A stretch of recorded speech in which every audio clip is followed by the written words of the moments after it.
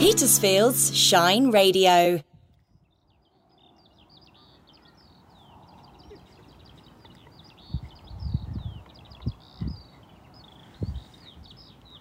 Well, I hope you can hear lark song.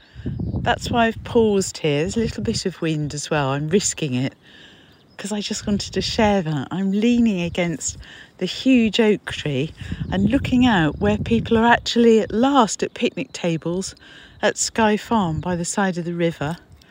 Toddlers laughing. There's something about a day like today which is absolutely beautiful.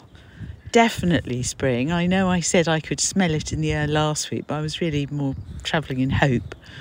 But it definitely is today. It's just glorious. And, you know, no matter what's going on in the world, you cannot help but have your spirits lifted by lark song on a day like today. I'm looking up at actually a sky I prefer because it looks British. It's a beautiful blue sky, but there are puffy fair weather clouds as well, so it just looks like childhood.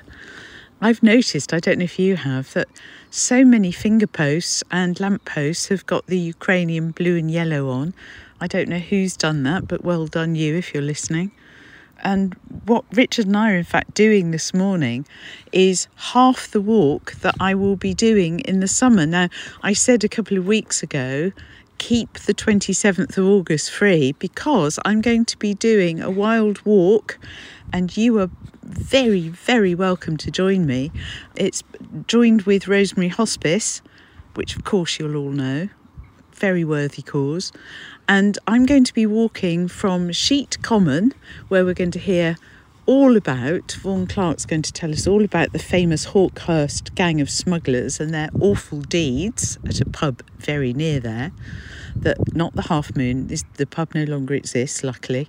And then we're going to walk from there. I shall lead the walk with dogs, of course, over to the T-Barn at Durley Marsh, where people can leave and arrange to be picked up if they only want to do half the walk.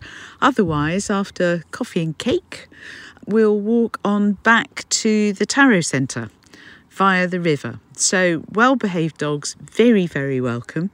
It would be rather nice if they were so well behaved that they could have a romp in the river, as it will be, I hope, a lovely summer's day. So I'm looking out over what we're doing. I'm going to be timing it, but I'm trying to make it an hour to the T-Barn and an hour back from the T-Barn. And I think we can. So I'm not going to be doing it as a route march. We're going to walk and talk. So it would be lovely to have your company. So that will be I think we're starting at 9:30 on the 27th of August. More details to follow.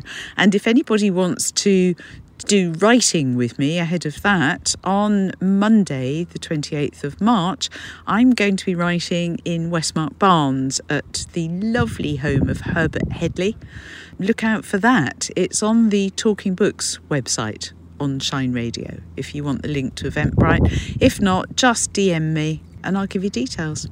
Okay, so Richard and Rain, on we go.